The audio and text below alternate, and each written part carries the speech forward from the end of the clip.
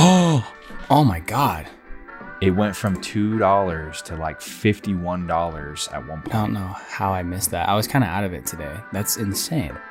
Wait, you're talking about the camera company? Yes. Yeah. Oh, wow. Jeez. Jesus. Wow.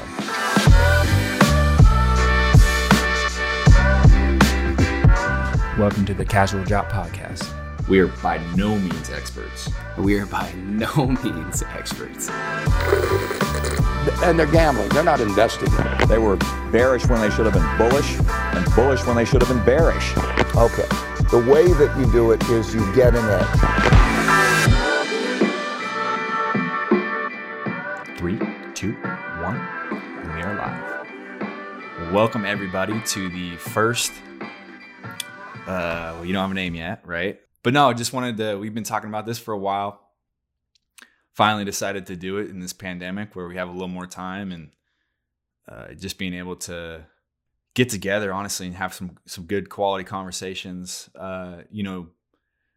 really just around investing, different ways to invest, different industries, all things investments, really. I know John and I have been in the investment world for, 7, 8 years, but we've been talking about it since high school. Do you remember, it was like one of the first times I ever was introduced to stocks. I think it was Larry Garr's class. At that time, he was our head basketball coach. But I think we all got like 50 grand. I can't remember if it was an online program or something, but we had to pick a bunch of stocks and basically watch this thing grow or just blow up in the course of a term. And we were like graded off of it. I think we got like, depending on how your portfolio did. And do you guys remember that? I actually think that I think we had to pick the stocks and track them ourselves, like in the newspaper. I kind of remember. Dude, you that. are right. I do remember that now. Because the internet wasn't as a prominent thing where we were just. No. I mean, obviously we're not that old, but like. Yeah. Yeah, it definitely wasn't. A similar memory. I want to say it was an economics class. And I remember, maybe this was once a week because it would be tough to do every day.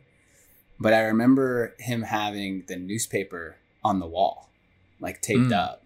And then that sounds right. At that time in the financial section, you could see all the different stock symbols, which meant absolutely nothing. It might as well have been hieroglyphics for all of us. But yeah, fun. It's fun crazy because now that you guys say that, like I do remember that pretty clearly. I think you might have even circled them. When you walked in, it was like one of the first things you checked, which is funny because I think about being in high school. Obviously, we grew up in Oregon, so we all knew about like Nike.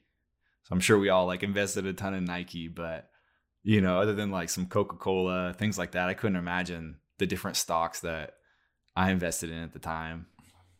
I'm trying to remember. Did we have a draft? Was it like only one person could have a stock? Yes. Or something like that? Yep. Like you couldn't have the same stock as someone else. No, and whoever got Nike was hyped. Yeah. Yeah. I'm fairly confident about this, but I think I got Google. And I came in one day and the stock price was cut in half, and it's because the stock split. And I'm pretty sure, I'm pretty sure Bishop was in my class with me, and we both were like, what the heck is going on? Like you guys just thought you lost a ton of money. Exactly. Yeah. Or maybe he had that one. I can't remember. But, fun memories. And what's also crazy to think, like Google at that time. So would that have been, let's say that was 2005, 2006, maybe 2007. It's nuts to think that these companies, like Google was founded in 98 or 2000, I think, maybe a little bit earlier. And in that 20 year plus period, they're as big as they are. It's crazy to me. Mm-hmm. Dude, I think about this all the time because, now, Amber's got brothers, cousins, like we have little ones like growing up. And I'm always trying to be like, hey, you guys have allowance, you do this stuff, like start putting it in stocks. Like obviously I would have never thought about that in high school. One, I had no money for sure. but you know what I mean? Like it is such a crazy thing to think about if you would have put, if you would have built up $1,000 and put it in Nike and just forgot about it, what that would have turned into. And so it's funny. I'm always like whether it's her nephews, up in Alaska. I'm like, they want these V-Bucks for Fortnite. And I'm like, man, invest that in Disney and you can get tons of V-Bucks in the future. You know what I mean? Well, it was funny. So I think it was a LinkedIn post, but then it linked to an article. And it was a guy who said he bought a Tesla. I think it was in 2014. And then he compared it and he spent $100,000, let's say, on the Model S. And then he compared it if he had, instead of buying the Tesla, had invested in the stock. And as you can imagine, significantly different. I think it would have been a couple million or something like that. But it does remind me, as a kid, my dad had an application on the computer that would allow you to trend out compounding interest. And so you could pick a base amount and then how much you want to add monthly. And then at a certain percentage of appreciation or return, obviously that amount grows a lot. And it was nuts at the time because I was in high school. If you have a long time horizon, whether it be 50, 40 years, that amount of money can grow so much. And I mean, to your point with your nephews. Well, it's funny you brought up that Tesla example because I saw this thing the other day, so I saved it. And it was if in 2001 you bought $399 of Apple stock instead of buying the original iPod, which is what it cost, today that stock would be worth $62,000. Okay, but what would the original iPod be worth? Those things are relic. They're kind of worth a lot now. Close. No, it's crazy. I mean, I think high school was like the first taste, right? The first time I remember understanding the stock market. Then I remember when we all went to college. I think it was like my first year at Oregon State. All my teammates, we came across like this millionaire app, right? And then you got the same thing, kind of the same idea, but this time you got like $50,000 or $100,000. So you signed up one time and that was the money that they give you.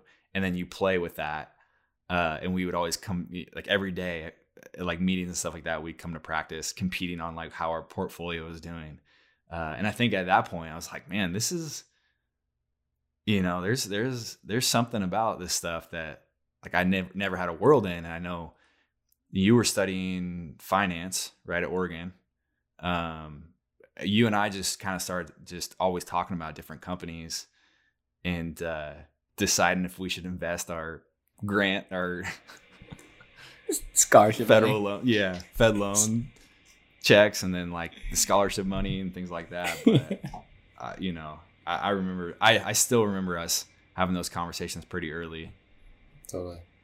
It's interesting looking back on that time too, because we probably got more into investing in stocks as upperclassmen, so as juniors or seniors, or maybe even your redshirt senior year, and the markets just started roaring back. And so it was really fun because, in a lot of areas, companies were doing really, really well. But yeah, never forget the memories of you and I sharing the brokerage account at Charles Schwab and investing together. Sharing. I kind of just hijacked that. What is the legality of that? Well, I don't think it's illegal. I just don't think it's very wise for the person who has to pay taxes on it. And it's not like we were trading very much, but it was fun times for sure. I don't even know if we knew even how to pay taxes at that point either. No way. It's not a chance. I do remember that, man. I would hit you up all the time. It's funny, and we'll get into it a little bit later about like all the different apps that you can do now, but it was just like it was so hard. It was like a new translation to me, but I knew that I wanted to go in there and I'm gonna deposit money. I think it was like Chase Mobile I'd send over to you, and then I'd wait for you to respond and be like, all right, man, I want to buy this. That's right. No, that was fun. I mean, we continued that for a few years, I think. Until we struck it big on Nevro. Yeah, I think that's when we learned a little bit about each other's investing styles too. Say you're a little more level-headed and calculated. I'm just kind of like, it's the Wild West. Like, dude, let's go after this.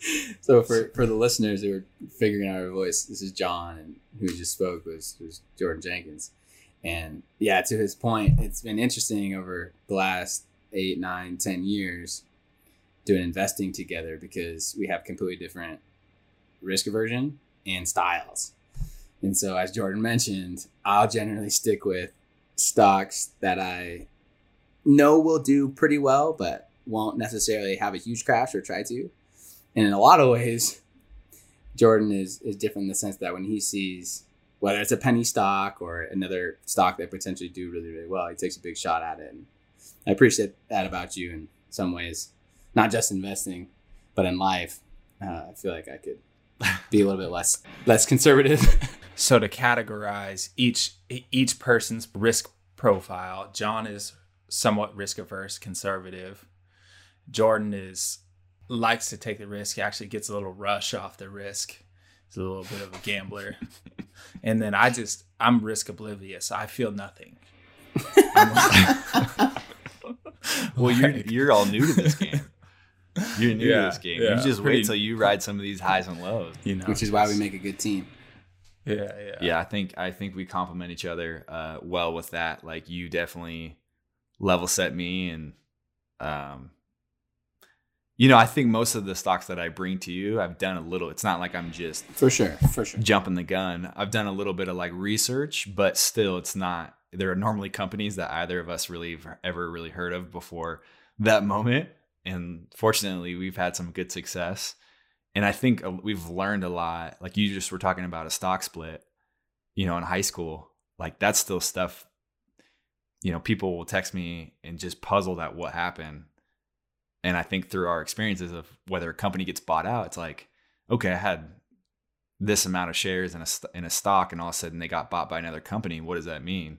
Mm-hmm. Like, I didn't know what was going to happen at that point, So, but I think that's the point of us coming together. Like, we're always talking about it. We have a lot of people in our circle that are starting to get into investing more. I think a lot of these platforms make it so much easier today. Whereas in old days, you kind of had to have a broker, and there was a different process, or there was commission fees, things like that. So really just kind of trying to navigate this, hopefully,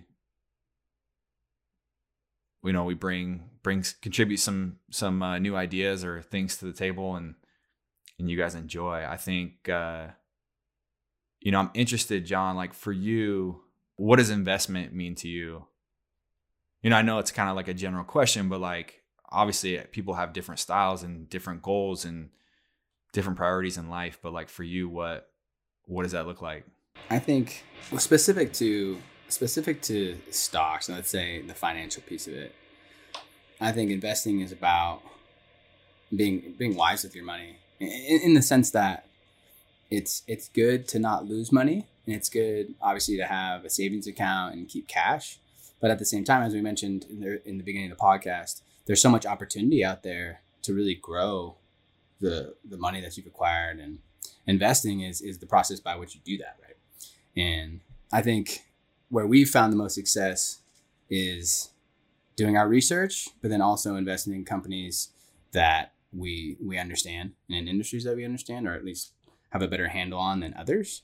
And companies that we believe in too. And really, the companies that you choose to put your money into is a vote of confidence in that particular company and what they're doing from a future roadmap standpoint, vision. And so I would say it's about how to be a good steward with your money, and make sure that you have a better chance to grow assets in the future.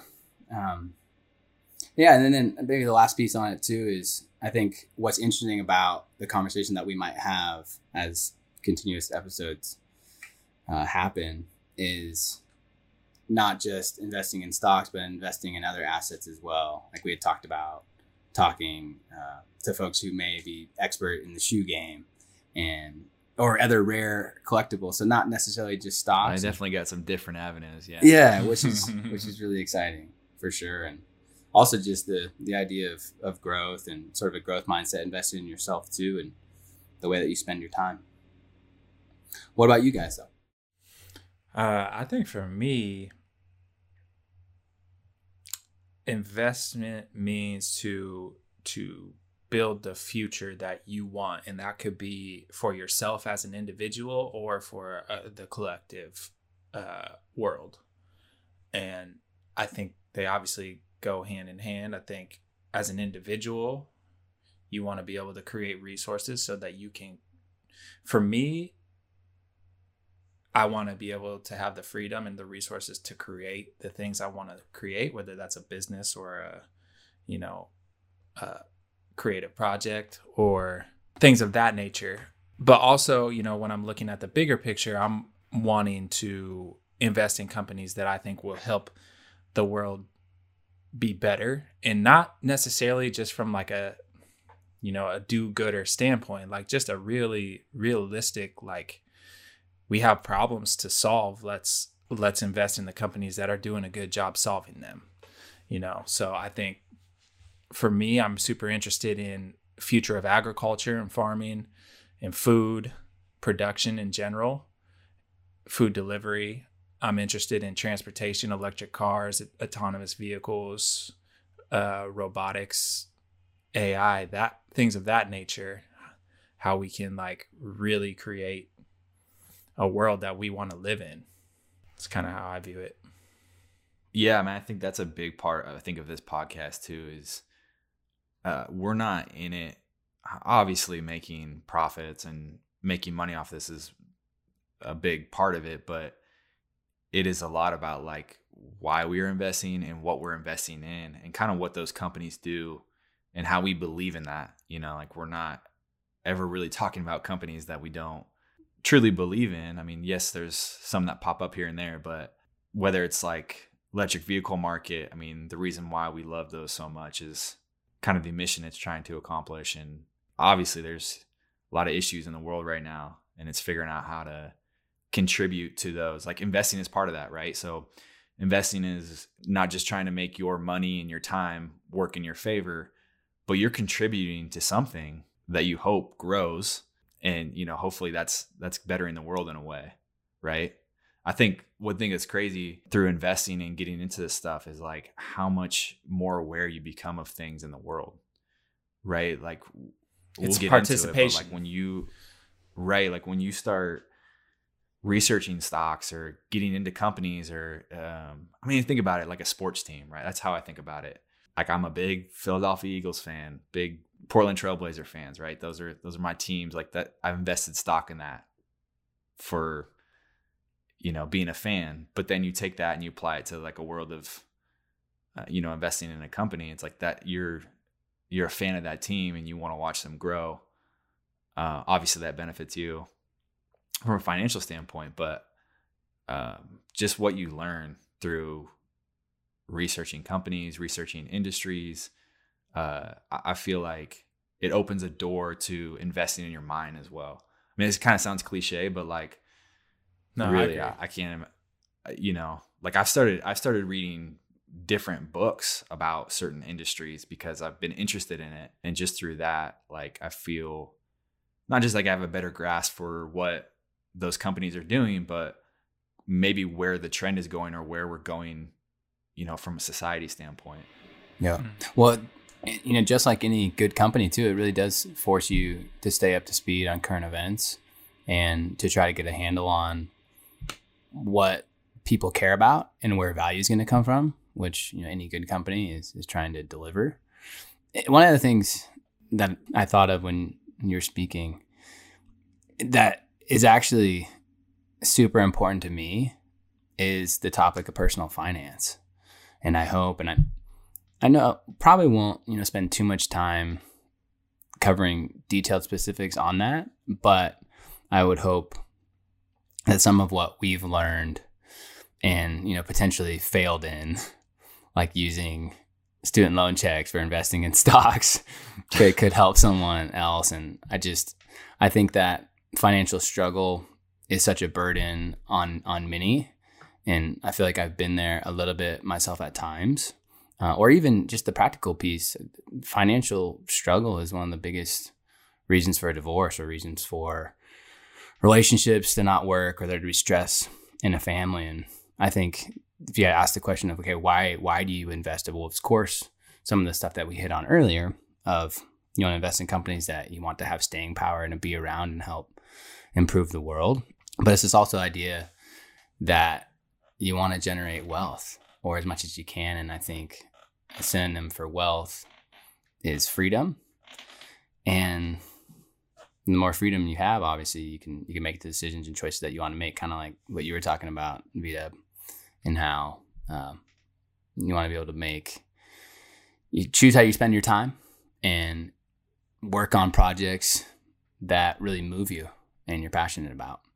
So it's something that I'm sure we'll cover in the podcast as well. Yeah, and that actually brings me to kind of a question that I wanted to ask you guys. I think, personal finance is an interesting topic because, a lot of times the argument about people complaining about how like our schools are doing a bad job of teaching people about personal finance, which is like obviously a very critical part of life. I hear a lot of the arguments. I hear from a very selfish perspective, but I kind of look at it differently. I kind of feel like, when people are under financial stress, they are not performing at their best for whatever they're doing. And I think that we as a country and then as a world want everybody performing at their best. My question is kind of like, one, like, why does a company want to be publicly traded? What's the reasoning behind that?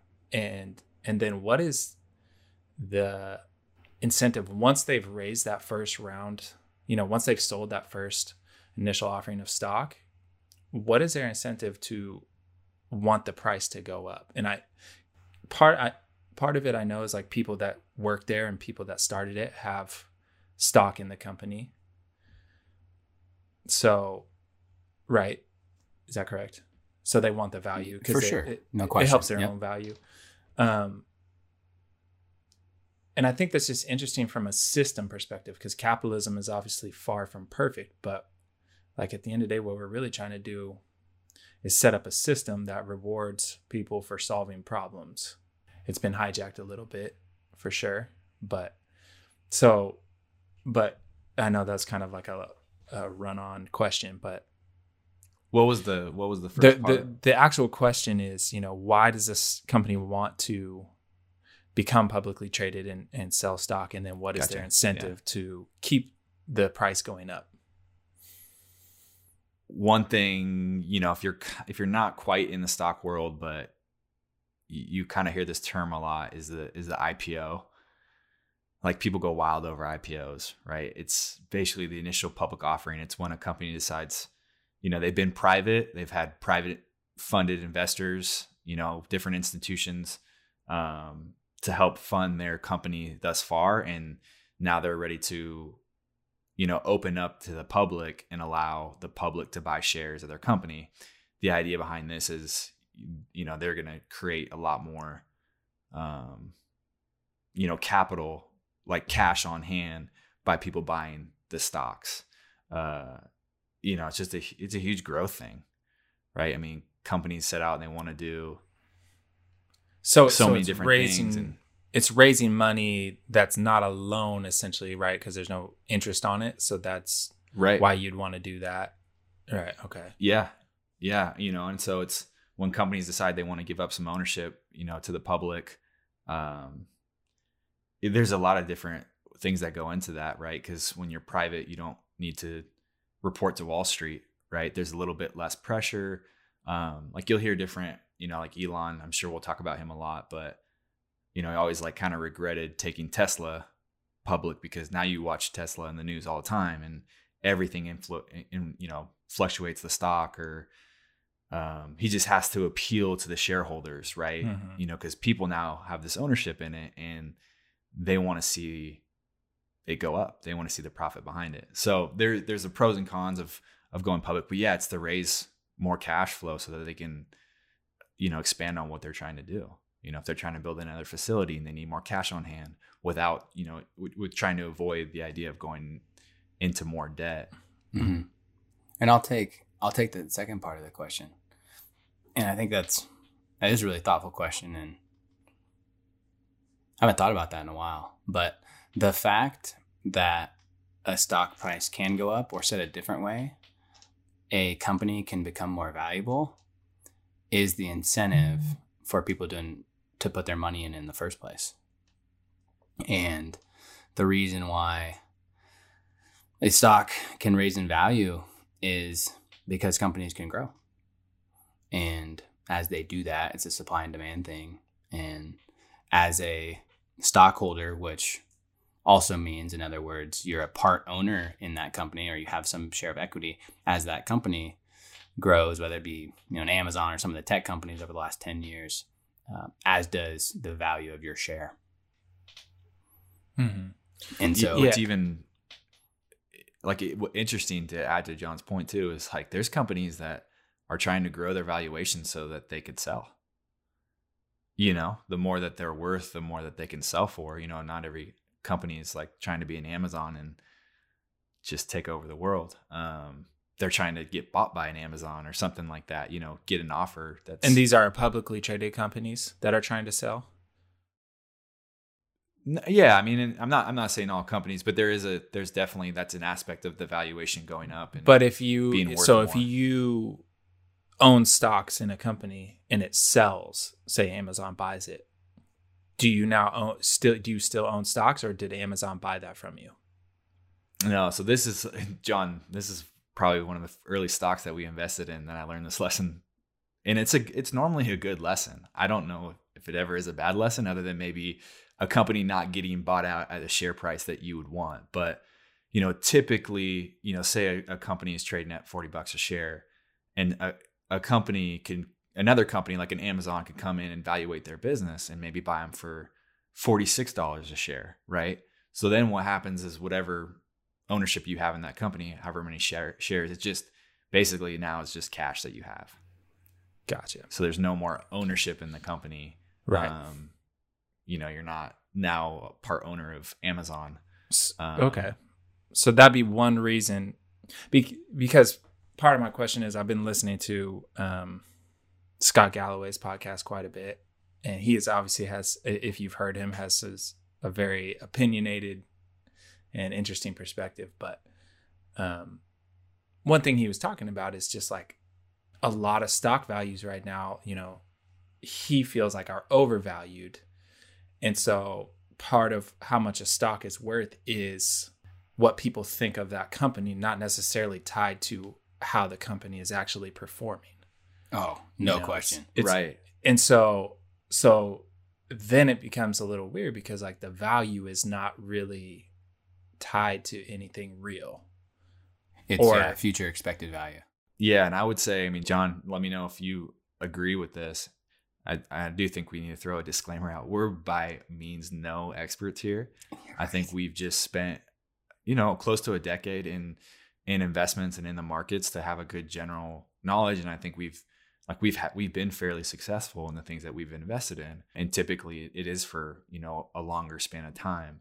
So, we'll definitely say things that might not be true. So, always hold us to that accountability. But kind of what I was trying to get to, John, is like, I would say now more than I've ever seen it, like the market through this pandemic has been more of like speculative, like future valuations of companies, not really tied to like profitability. Like it's always, the stocks have been rising and falling based on, could be a tweet, it could be some report, or just what's going on. You look at even something like a pandemic where all these people are going to the grocery store now, then all of a sudden you see a lot of stocks that distribute to grocery stores like can go up. It doesn't necessarily mean that's going to be but I would say right now there's this speculation. There's so much like this idea of people missing out on like huge growth in these companies, but they might not be tied to exactly what, like the stock price doesn't reflect the actual, if you were to look in that instant, in that moment, to what the company is valued. Yeah. Isn't it so interesting? And I want to hit upon 2 points you made. One, just to circle back on, and I wish we had mentioned it at the beginning of the pod. So if we had listeners that didn't make it this far, they would have heard this. Yeah, absolutely. Not experts in any way. And from a duty of care standpoint, Take everything with a grain of salt. I think for legal reasons, we'll have an actual disclaimer as part of the intro sequence. We might need to hire just an actual, somebody just to we need to talk to a lawyer too, probably. That'd be pretty entertaining. And then to your point, it is really interesting because you read books by some of these old time, very famous investors like a Warren Buffett or, other investors, Ben Graham, and they historically used formulas to evaluate companies, like the Black-Scholes model or other ways to evaluate companies that are diamonds in the rough. And now those formulas and just don't work anymore. And I actually don't really even know why, but you see some of the biggest companies in the world, like even Amazon doesn't show a huge profit every year. They're profitable now, but they kind of changed the model to where they pretty much invest back everything that they make and pay a very, very, very small amount in taxes. And then of course you have the majority of smaller enterprise tech companies that often lose money. They might not lose every year, but very common to lose money in a given quarter. And I don't really know why that is. I think maybe it's because tech companies, the potential, it's not just tech either, but the potential future for some of these companies is so great. The only problem with that is if you're investing in, a singular company that might not be profitable in this instance and might have a long road to profitability, but is still valued very high. There's no guarantee of that future. Like even more so than the broader market in general. I think like one great example, we were talking about it a little bit earlier, is Kodak. Yes. Kodak gets a lot of funding for what's going on right now to help with some of the distribution stuff and their stock, which they've been struggling, as a company for, Honestly, I think it's been like 20, 30 years. Yeah, 20, 30 years just hanging on. And all of a sudden, they get, during this pandemic, they're chosen to be a company that gets funding, and all of a sudden you see the stock shoot up to like $51 like overnight. You know what I mean? And there's nothing necessarily that supports that stock price, right? It's just this hype. It's crazy. I think with social media and everything that's around, but also that can work to your favor. And I think that's what we kind of get to with some of this stuff is like by doing your research, there's some unicorns and things like that are just like to tell you what to buy and sell at the perfect price is never going to happen, right? It's just timing is everything for sure. But I think if you do some of your research and due diligence on some of this stuff and you kind of hang out, because like that's what's crazy is like companies cannot be profitable, but their stock can still rise because their outlook is good, or what they have going on in the future is a great thing. So there's important aspects that it's not just like seeing a stock rise and then deciding you want to buy it or hearing a story about it. It's like, all right, hopefully we can help with some of that, but it's like learning about some of these stocks and industries and what's going to make them move or where we're going in the future. It's crazy. It's a wild game, man. Like it, yeah, like we talk about it, but getting back to a little bit about the personal finance, I want to make a note is like people, like they want to take ownership in like their money. And so where I was kind of getting with that, because it's a question I get a lot.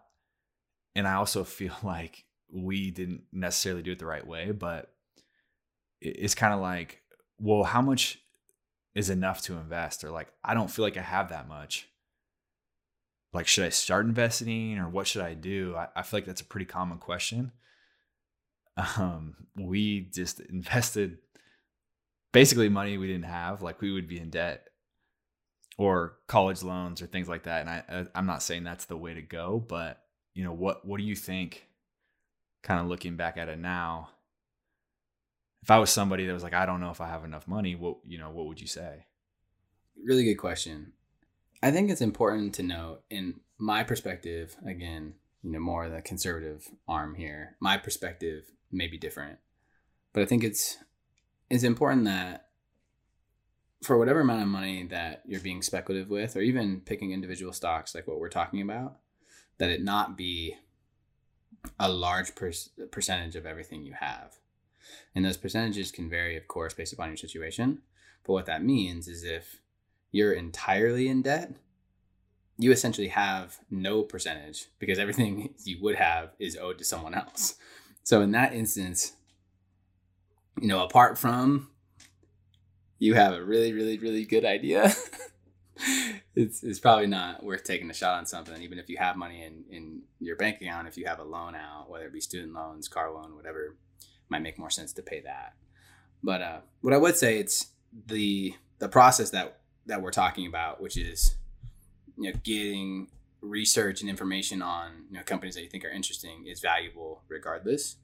And then in terms of how much you should be investing, depends upon your investment picture. Right. Ideally, in a perfect world, you're paying your debt off before you start investing, hopefully sooner than later. But it's a tough thing. Like, it's a tough thing to think about, like college loans, all that stuff, and what's right to pay off, what's right to invest. I think luckily when I had my first job and there was a 401k matching, I mean, that was my intro to retirement, and I didn't know anything about it, but I had a boss that was in the stock market. He was pretty savvy with that stuff, and he's like, whatever the company throws at you, you match that, right? That's free money that they're giving you. So certain things like that are definitely important.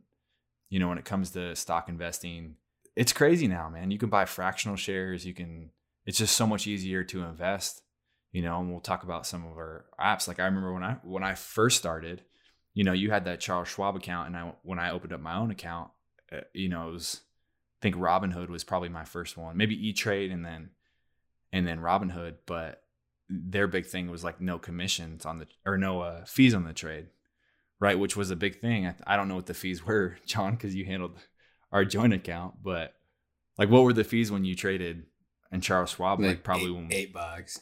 Yeah, and so which relative to our portfolio was actually somewhat substantial, right? Like if you're trading a couple times. Well, and $8 is, especially at that period in time, it wasn't like chickens, man. Wasn't a lot of pocket chickens. That's like a local moco at local. Oh boys. Man, I think you still need a couple more dollars, but it's pretty close.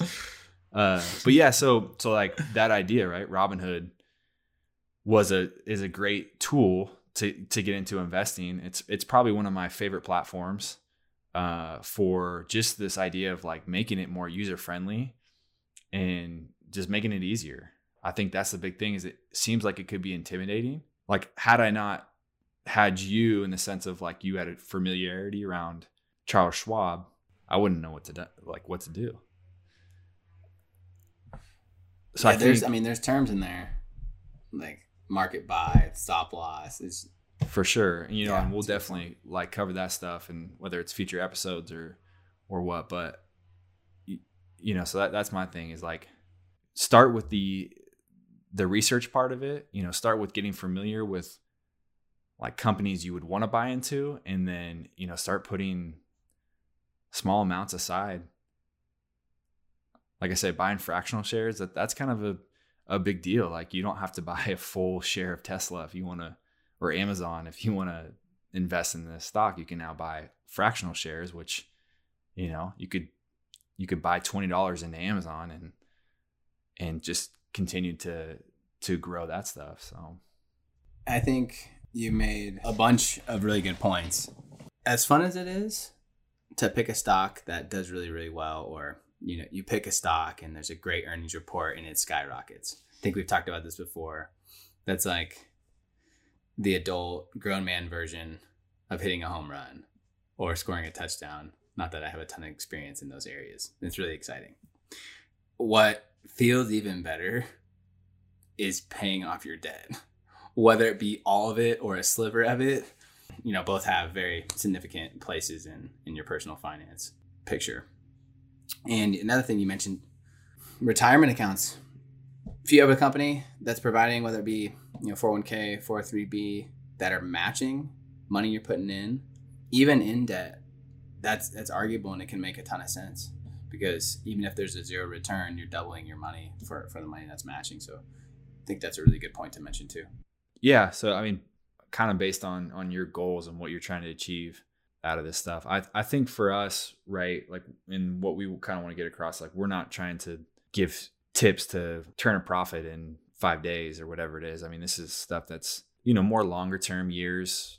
It's kind of having a plan to invest in those things and then like hunker down a little bit, like stay in it, see what's going on, but it's not necessarily something that you're looking to buy and then panic sell or whatever it is, right away. So if Robinhood, Jordan, is the main app that you're using for trading, where are you getting your research from, or what are some of the places you like to go for that? Yeah, I mean, that we could spend an episode on the different things that you could look up or use. Robinhood does do a good job just alone on their site. Like when you look up different stocks, there's a lot of like articles and tickers. You can see earnings reports. You can see a lot of that stuff on there.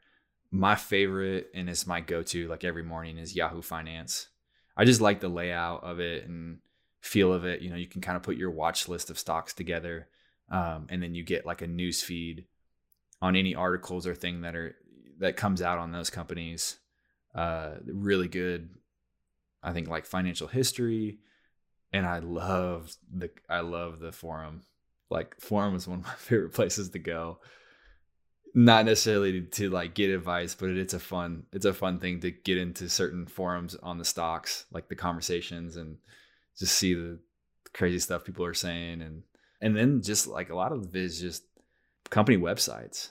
If I hear about something, normally the first thing I do is like go to the website of the company, kind of get a feel of it, see what they have an investor tab or about the company or things like that. And then I'll probably go to like the stock ticker and see how they've been doing. Yeah, similar. So I think it's called Snacks, but the email that comes out from Robinhood where they summarize a couple big themes in the market. I'm big on someone giving me 3 things. I don't need to know everything about everything, but if I get the big ones, I feel like I can, talk shop on a call with friends or whatever. So I like that a lot. I end up using Google Finance quite a bit just because from there you can get anywhere, and they generally do a pretty good job of covering hot topics on popular companies, popular threads, but then also market like news. And then on that page, I have, just like I would on my phone in Robinhood, let's say, have a bunch of different companies that I frequently look at. So it's interesting to see how they're doing and whether I'm invested in them or not. It's fun to go look at every morning. And I mean, probably like you, but it's a daily rhythm for me. And we're on the West Coast, but 6:31, I'm hitting the Google Finance page when I'm on my computer. Oh, before that, man, the pre-market. I love. Okay, nice. The pre-market's doing. Yeah, it's really fun, and I think that is a good idea as well. That what we are talking about on this, and obviously taking the time to do a podcast on it, we think it is entertaining and fun as well. And if you're not having fun while looking at and checking out companies, or maybe fun's not the right word, but if it's something that feels like a drag, there's a bunch of other ways to get invested in the market too. Yeah, I mean that's an important point. Like the stress.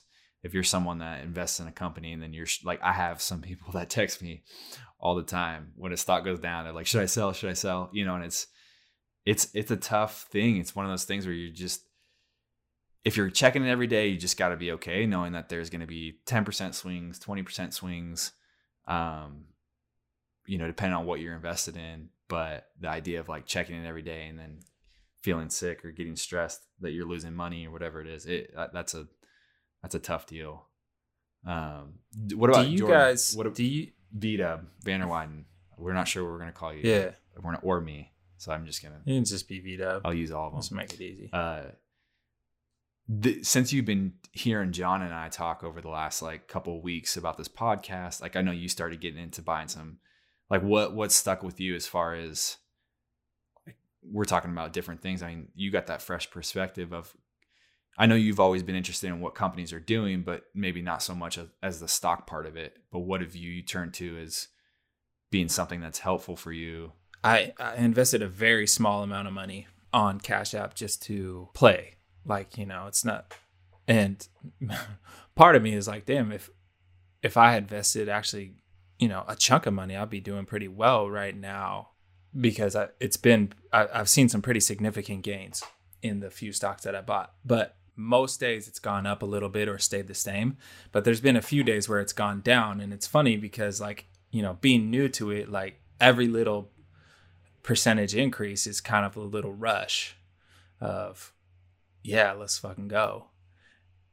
But then when I had the first like dip, it felt bad, it was like $4, like, but I was like, damn, like, cause it feels like losing. It feels like when it's going up, it feels like winning. When it's going down, it feels like losing. So then I was like, okay, I could see how that could be dangerous. You don't want to be it's fun if you can have a perspective and like you can still get a little bit of enjoyment of it, but I think you do have to not be attached to it in that way, because I think that could be very dangerous. I think almost the fear of like the opportunity cost for me is worse than like losing money. Knowing that I sold and then seeing a company then take off or just after didn't that. invest. It's or just didn't invest. Yeah. Or didn't invest. Tesla, like talked about it. Dude, like there's so many times you and I talked about Tesla, when we should get in and just not doing it and then kicking yourself